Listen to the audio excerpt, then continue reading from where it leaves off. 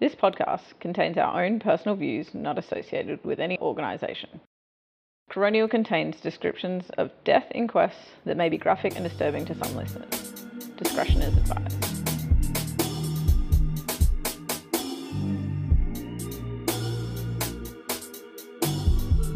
All right, welcome back everybody to Coronial. Hello. I'm Georgie. I'm Alice. I'm Emma. This week I'm going to tell you about the death of Larry Paul Knight. And he died on Anzac Day 2006 while working in the Beaconsfield gold mine.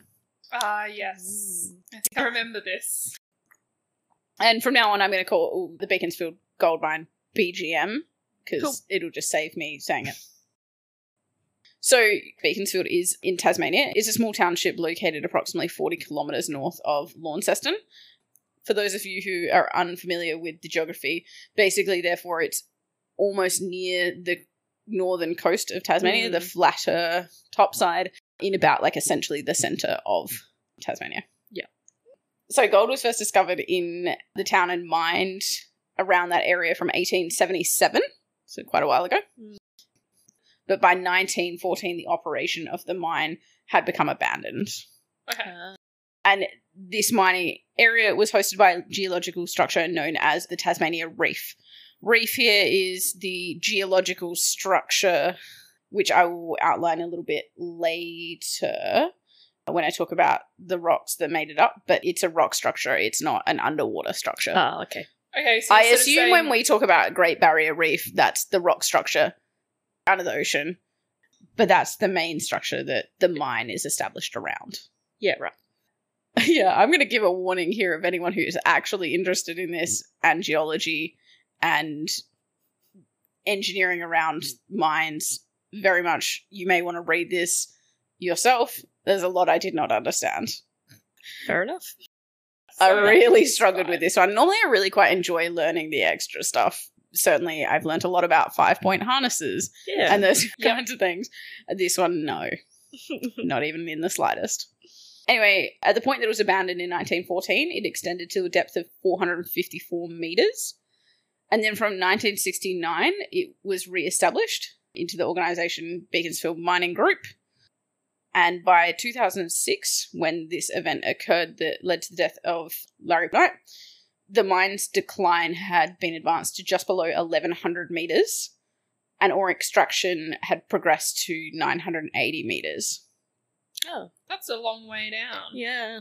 It is quite a moderate way down. I presume the plan was to keep going below 980. Like, I presume you dig it out and then you do your extraction. I'm not entirely sure why the two of them are two different levels. But anyway. Me neither. So which one was deeper? The mine advanced to 1,100 Mhm. and the ore extraction progressed to 980.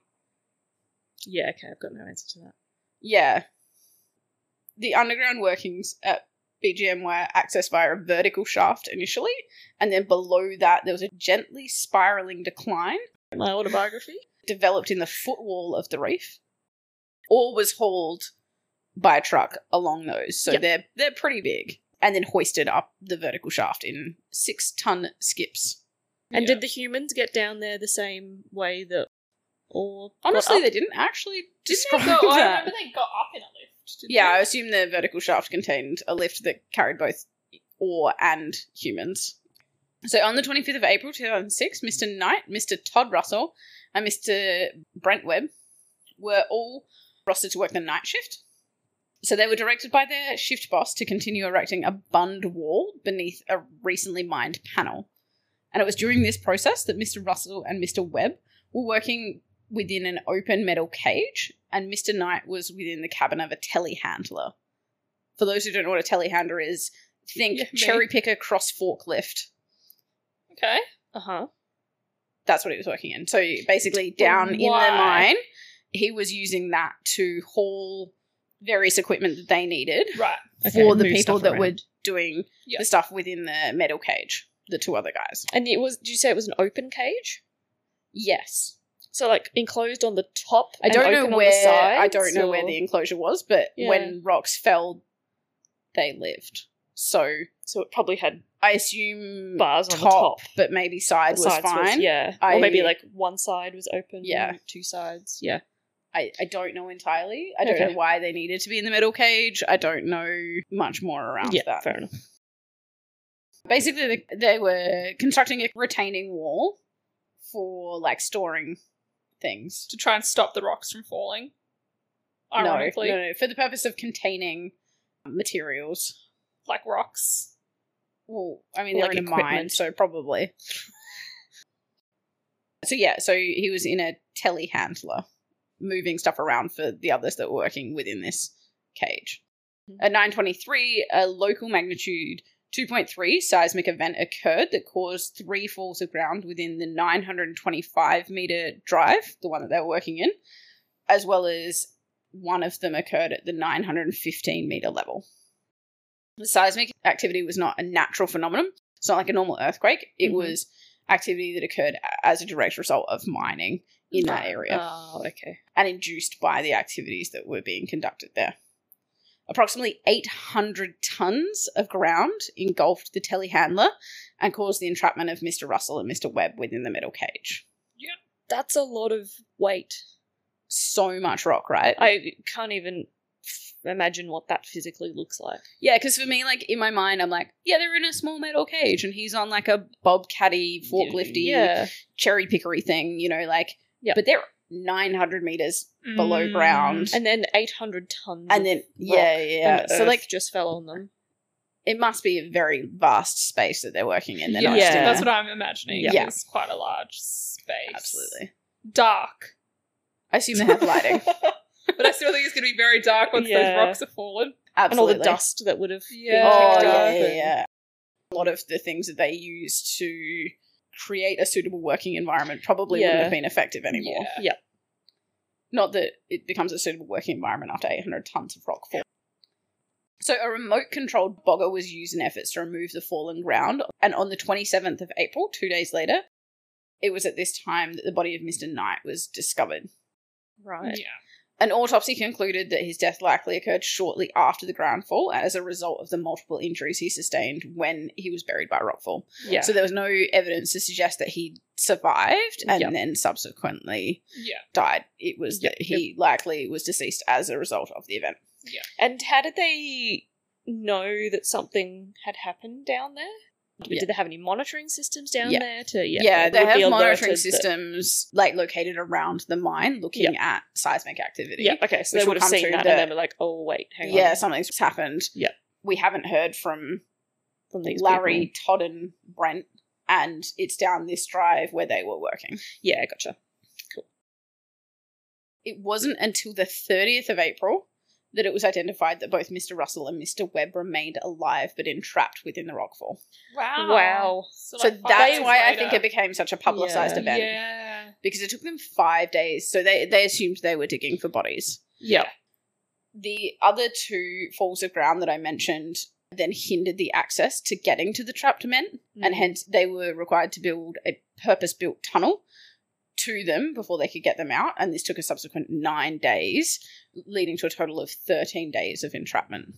Yeah, I was going to say, like, that building a new tunnel in a mine that deep. Yeah. That's not And trying to make sure that you're not going to have another, like, rockfall. Yeah. At the same time. So, yeah, they were trapped for a long time. They spent 5 days being unknown that they were still living. And, it would have been a small, dark, enclosed space that would have been horrendous. And them would to be they, could they get food or water to them? And did they know that they were going to be rescued? Like, obviously they didn't know in their first 5 days, because... After that, this is only going back to my memory of the news reports of the time. Nothing was documented about these other 2 men other than they were freed. Yeah, okay. It didn't go into them at all because it wasn't investigating their existence. Yeah. But my memory from back then was they were trying to figure out how to get them food and water, but I don't know how successfully they could. My memory is they came out very dehydrated. Oh, you would. I mean... Yeah, even So I if they assume could that- get some water to you, you're still... So I assume that they didn't get, particularly decent supplies. After that, the mine was immediately closed. I wonder why.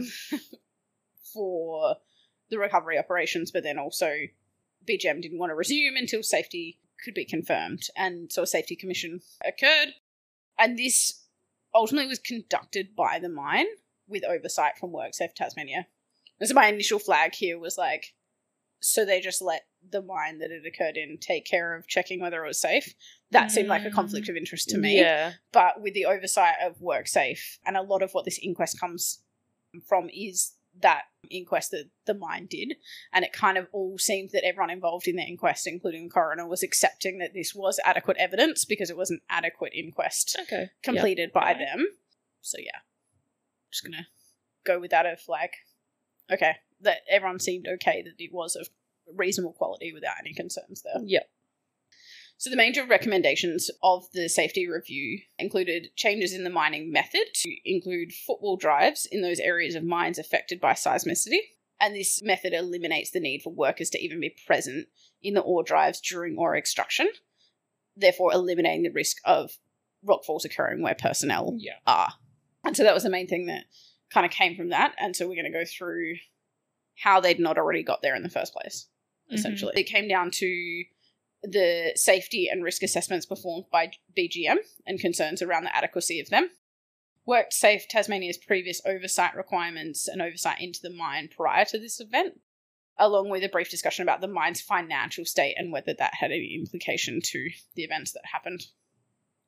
So now I'm going to tell you about the geology of the mines. Bear with me on this. Don't ask me any follow-up questions. The dominant rocks are medium-grain quartz pebble, interbedded with fine to medium-grain quartz sandstone, whereas the reef itself, which I mentioned is the one that's not the below one that's the ocean, but in fact, what the whole mine is established around, is a result of a series of fluid injections along the sheared conduit and predominantly consists of laminated vein quartz and laminated anchorite sulfide. None of those words meant anything to me. I was like, oh yeah, quartz. They're those rocks that we looked at in school, right? Oh, kids. Yeah. A laminated vein quartz. So I assume it's just like a strip of rock that is different going through these other fine to medium grains. And it sounds like the reef is a stronger form of substance. That makes sense. Maybe? I have no idea. Feel free for geologists to. Correct. Yeah. There weren't even, like, particularly helpful diagrams either, I have to say. That's annoying. Like, Anyway, so the host rocks have been subjected to intense faulting and folding that has resulted in the bedding now dipping approximately 50 to 70 degrees to the northeast. And there is a distinctive, moderately inclined fold that occurs between the 965 and 1100 metre level below surface. Okay. Yeah. I'm like, okay, I don't know what that means. Additionally, regional scale faulting has also allowed the development of some transverse shears. So I think just some jutting out bits below the surface. The rocks were rated to be between fair and good, but the reef itself was noted to be strongly microfractured. Microfractured is where there are healed discontinuities that appear throughout. Okay. Well, microfracture. That makes sense to me. It's a little break. Yeah. I don't think about it with rocks, though. I think about it with bones. Yeah, me too. This is an issue during the mining process as increased strain causes the reef to break on pre-existing microfractures into very small pieces, leading to reduced strength in the reef. Yet the host rock, not the reef, was felt to be less subject to microfractures itself. Probably because it's stronger, right? No, I think the reef was stronger, but had more fractures. The reef is stronger. Yeah. Oh, it has more fractures. So the reef is stronger but has fractures, whereas the host rock doesn't fracture, but when it breaks, it's a fine to medium grain quartz and sandstone. No idea what's going on, but okay. Yep. Pebble and sandstone, so I think it's not as strong. It doesn't have as many microfractures, but when it breaks, it's going to break off into tiny little bits. Yeah. It's not going to break off into like one full sheeting of one really big structure. Yeah. Yeah, and like the microfractures wouldn't be a problem unless something happened, like you dug into it, or there was an earthquake, or there's lots of like seismic activity around. Undisturbed, it would probably be fine. Because it's being held in place by the other weaker structure, but still fine. Yeah. The issue is then when you try and disturb it. like build a mine around it. Yes, exactly. Yep. The rockfall on the day of Mr. Knight's death was interpreted to have been generated by a slip on an unmined section of the shear in the hanging wall of the workings, which effectively unclamped the structure, allowing it to slip. Yeah. The support system was unable to resist the additional forces arriving from the seismic wave and failed because of insufficient anchorage capacity or incompatibility between the various support system components. So they had utilised a number of different engineering techniques to hold everything in place, and they suspect that that was not adequate. Mm-hmm. Right. Like the little tiny screws that were in the the Gold Coast one? Yeah. Yeah. They were meant to be 12 and they went for 6 or something. Yeah, something like that. Yeah. Yeah, something like that. There is a reasonable diagram in terms of explaining how they were making the tunnels for this. Oh, yeah. And it's a compressive arch, which I'll come to later. But yeah, like there absolutely was a good diagram of exactly how that should have worked. Yep. Anyway, as the mine became deeper, it was necessary to manage the effects of the increased stress and induce seismicity on the mine. Should I explain what seismicity was? No, but I like the word. Me too. It's really nice. Is it just to do with seismic activity? I think, yeah. So mining-induced seismicity is the response of the rock mass to stress redistribution as a result of mining activities. This response mechanism can either be a forced movement on existing structural defects, such as a fault, shear or bedding plane, as opposed to passive movement where the block just slumps or slides or falls under the influence of gravity. Seismicity could also be the failure of intact rocks or a starburst or a combination of the two, so forced movement or failure. It can take the form of many small incremental events where stored energy is released over time over a long period of time, or it can take the form of a single large event where the majority of the stored energy is released instantaneously, or again also a combination of the two, so a few little ones and a big one, or a big one. And this one was a big one. Yes. The largest previous one that they kind of talked about in this was a 2.0, and this ended up being a 2.3. Yeah, right. The mine first became aware of mining-induced stress and seismicity in 2002, when it was still driving at 760 metres below. So it had been going on for a number of years. And so as a consequence, they had ultimately, along the way, had a number of systems in place to measure the seismicity, as you asked before. And so they, at the time of the event, were using a 12-channel ISS microseismic system, which recorded in real time an estimated event location and magnitude of seismic activity. And this had been installed since August 2005, so a little under 12 months. And then analysis of the data was carried out, or could be analysed in real time.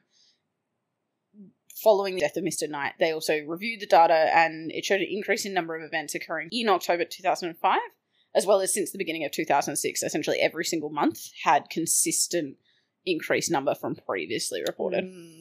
The peaks so that of these should have been a red flag.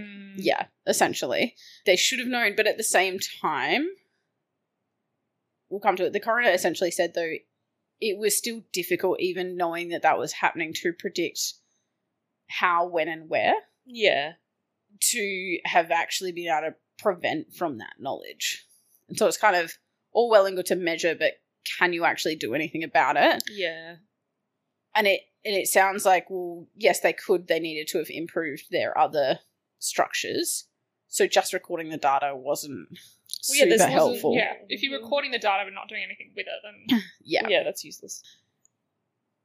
Although there are some like other hints of like, well, if you see a build-up or if you suddenly see a patch of a lot less seismic activity, is it going to lead to, as I said, that alternate option where it releases a huge amount all at once as well? Yeah, so seeing dips in activity actually could also be a concern. Yep.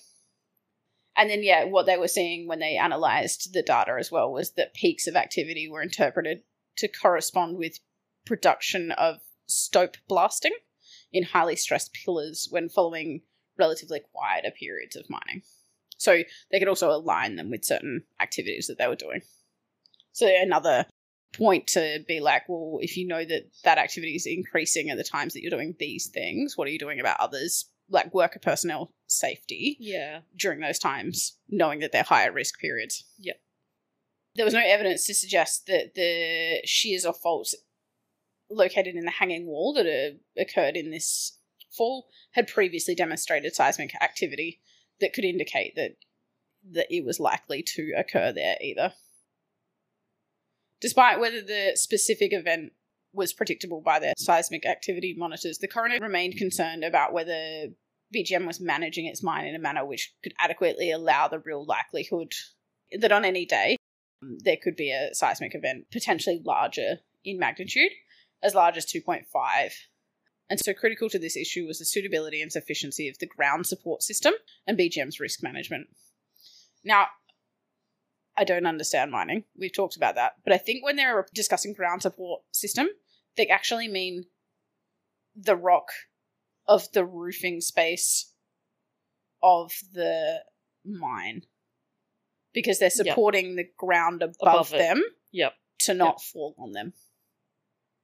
So when I say ground support system, it's actually the ground that's above you. Yeah. Yeah, no, like the ground, like our ground. Yes. Yeah. Yeah, the ground that we are currently on, that the miners are very far below. Yeah, I understand that. Cool. No, it took me a really long time to wrap my head around it. I was like, why do they keep talking about the ground? That wasn't falling anywhere. They're underground now. Yes. Yeah. Why don't they just call it a rock support system then? That would just be so much easier. Because the whole thing is made of rock. I know. It's a bit like... Because in the rock, that could be the ground. The bit they're standing on. It's the bit that's above them. Yes. I don't know. I feel like with the whole of this thing, I'm like, why can't you make this simpler? Okay, so critical to the issue was the ground support system. A rockfall event also occurred in 2005 in October, so 6 months prior to this, that involved 350-ton fall of ground that occurred at the 925 and 915 metre levels. So again, at these same levels that this occurred. Yep. The second fall at the 915 metre level caused BGM to cease mining until safety was established again. Previously, during the mine's operation, the use of a modified Avoca method was used to manage the depths that the mine went to. This is just a mining method. I'm not going to go into detail. Cool. Following the October rockfall event, a change to an alternative extraction method named the checkerboard method occurred. A checkerboard method is just an incremental method felt to reduce the risk of groundfall by alleviating higher levels of stress in the top sills of storing blocks and reducing the occurrence of large seismic events on the Tasmanian Shear. Interestingly, an engineering consultant was hired by BGM and reported his concerns around the Avoca method from early 2005, so prior to the October event, and about the risks of seismic activity, but this wasn't acted upon until after that October groundfall event. Yeah. In the report reviewed in the inquest, it was found that the ground support system was insufficient to provide anchorage capacity for the system and surface retention connections. So, like, the roof wasn't strong enough to keep the ground up. Essentially, yeah. And that there was conflicting opinions from expert consultants about what type of ground support to use and whether the one that they were using was sufficient. Hence, the coroner came to the conclusion that the suitability of the ground support system should have at least been questioned by BGM following this October event, 6 months prior to Mr. Knight's death, and alternative support should have been considered. However, the inquest revealed that one of the consultants that they'd hired, in fact, had self-audited his own ground support structure system and concluded it was sufficient. Obviously. Self-auditing. Yeah. Brilliant. Additionally, the coroner had concluded that the rockfall in October was itself an indication that the ground support system was in fact inadequate. Yeah. So BGM essentially should have known that their ground support system was inadequate due to it failing. Yeah, there was evidence that it wasn't up to scratch. And therefore that they should have considered alternative options. So following that rockfall in October, BGM did in fact make a plan to review to ensure the mine's safety. And this included things by the level-by-level audit, which we've talked about, along with reviews of whether the supports were sufficient, including for the seismicity being experienced in the mine, changes in production schedule to allow all of this activity to the mine and improving, so making sure that those changes did occur, that they weren't stopped by, we need to meet production requirements. Yeah. They also wanted a PR plan and senior management to be on board. And so with that, they did get advice from several independent consultants during that time, including the independent consultant being the one that they'd already previously hired to advise them on the ground supports that continued to advise them on the ground supports. Right, so you didn't listen to the first time.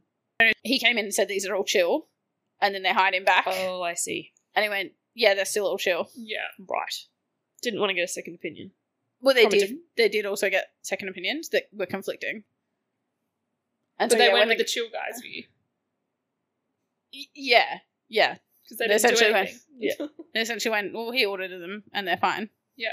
Yeah, and so the coroner was like, you did all the right steps. You tried to get all of these reviews and all that kind of stuff, but you still kind of didn't meet the end goal of creating safer ground structure support systems. So as I mentioned, they therefore decided to change the production schedule after October to this checkerboard sequencing thing. But there was conflicting evidence presented at the inquest about who suggested it, who approved it, and how it actually ended up going into that change. Oh. And so the coroner felt that this also provided evidence that they should have had a more systematic and rigorous assessment applied, and that, October was the opportunity to have done so, and even then they kind of didn't hit the mark in terms of that. Also going along with the fact that there were several parties involved that all kind of not put the blame on others, but suggested that it was someone else's doing. Yeah, it wasn't me, it was... But there was no obvious, someone specifically opposing that change. So he was kind of saying, well, you must have all therefore passively agreed at least by letting it happen, because you will have reasonably known it happened. And so it comes back to some of those other points that we've talked about of people willingly ignoring issues doesn't mean that there isn't still some blame applied if you still allow it to happen. Yeah. Blame's not the right word. Anyway.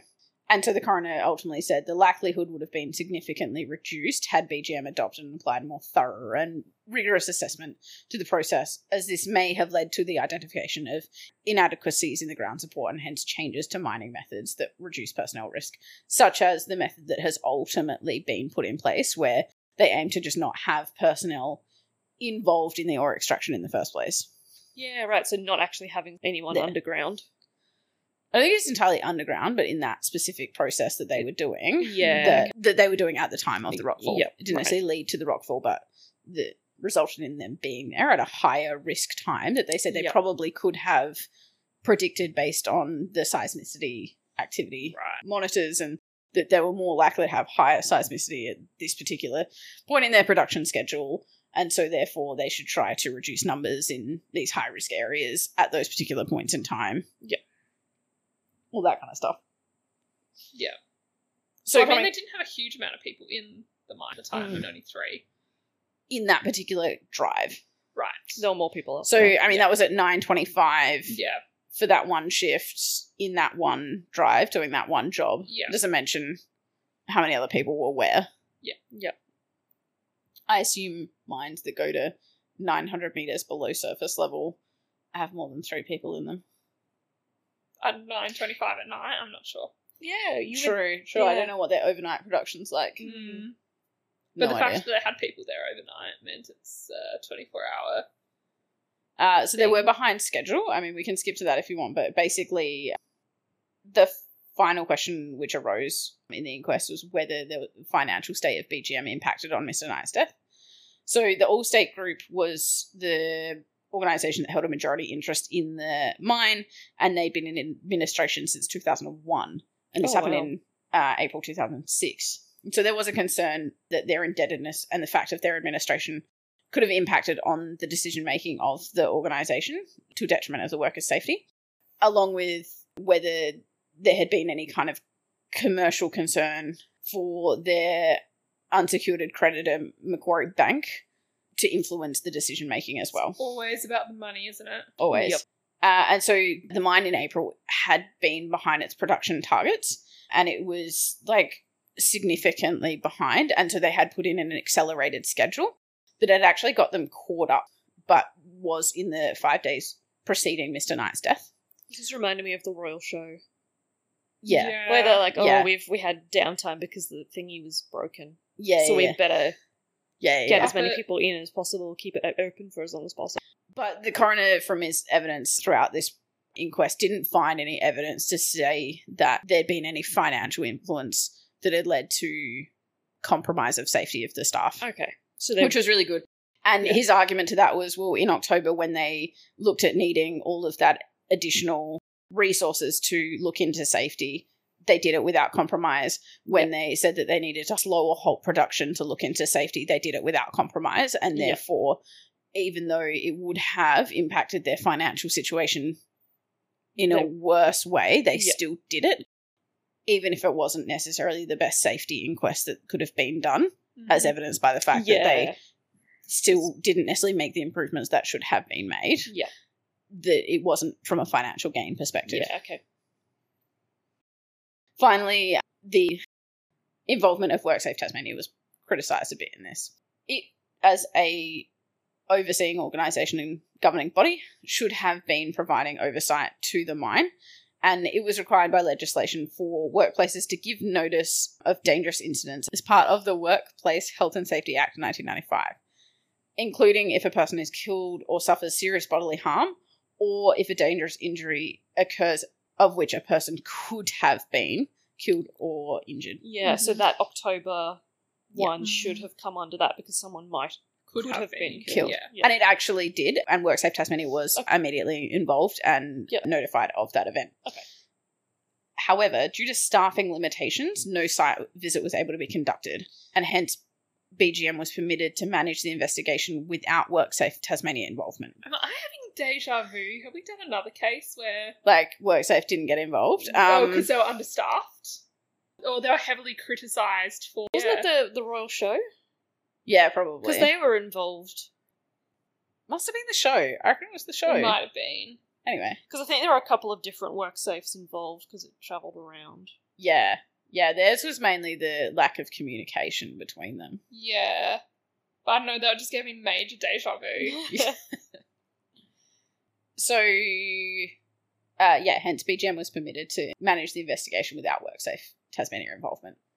The coroner felt, and I quote, this was an abrogation of its statutory duty to inspect, monitor, and enforce safe work practices at the mine, thereby denying Mr. Knight the layer of protection which he was entitled to expect from a properly functioning inspectorate.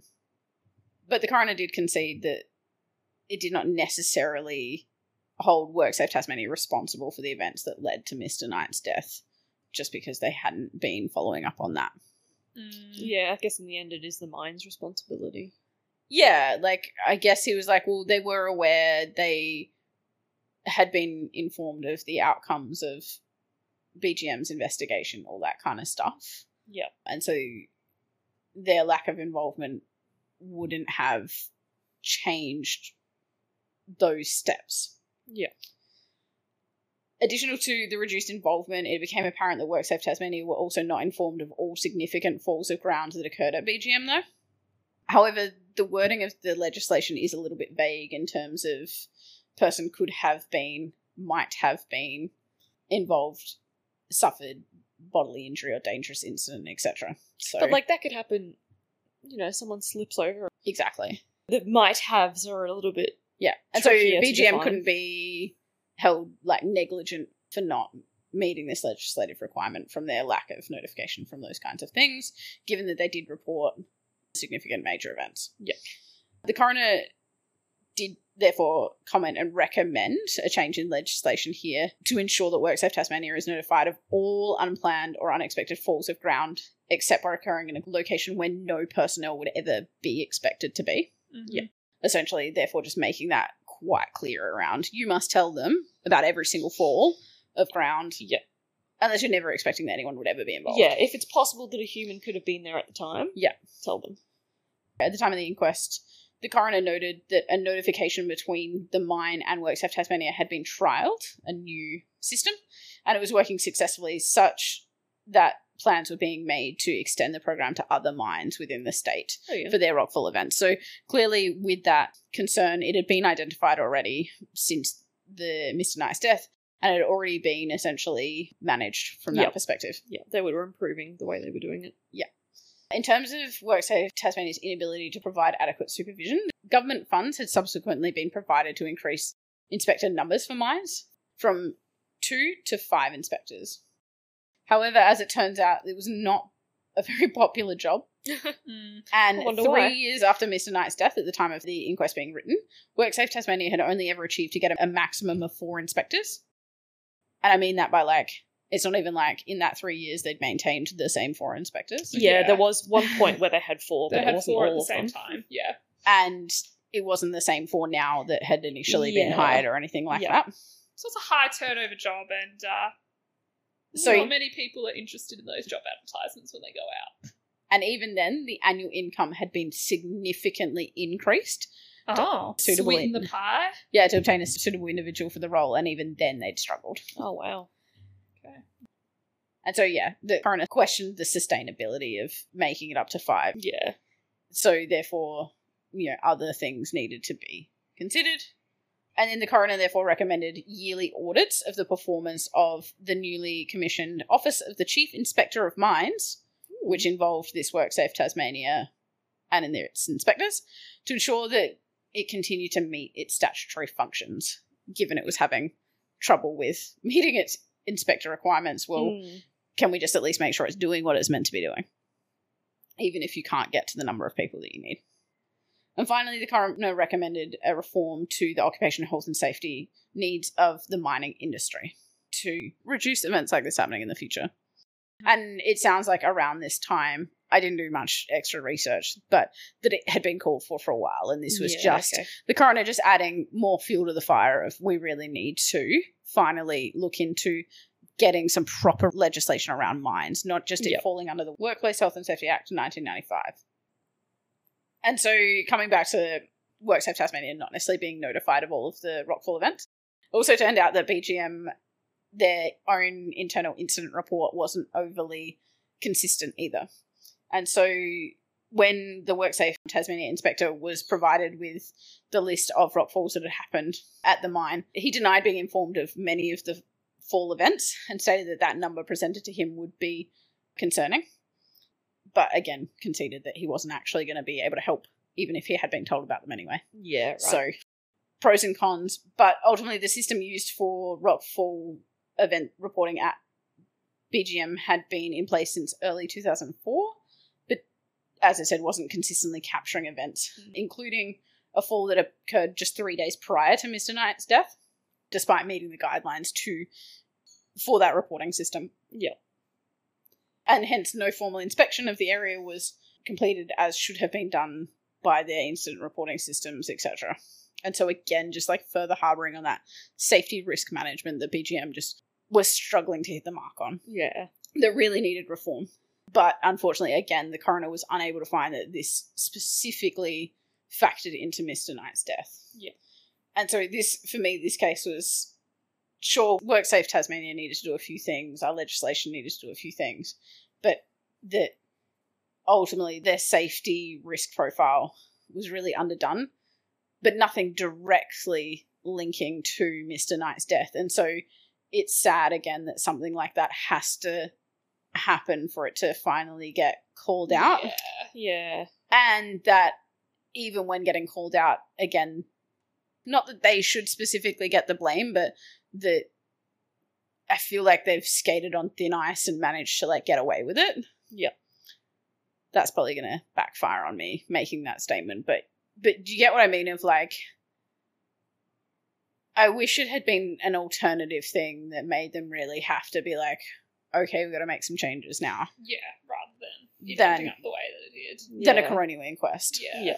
If it had been identified by WorkSafe Tasmania and they'd said, we're going to fine you if you don't get your act together, or have you thought that this risk management profile that you're utilising is inadequate? Should we consider alternatives?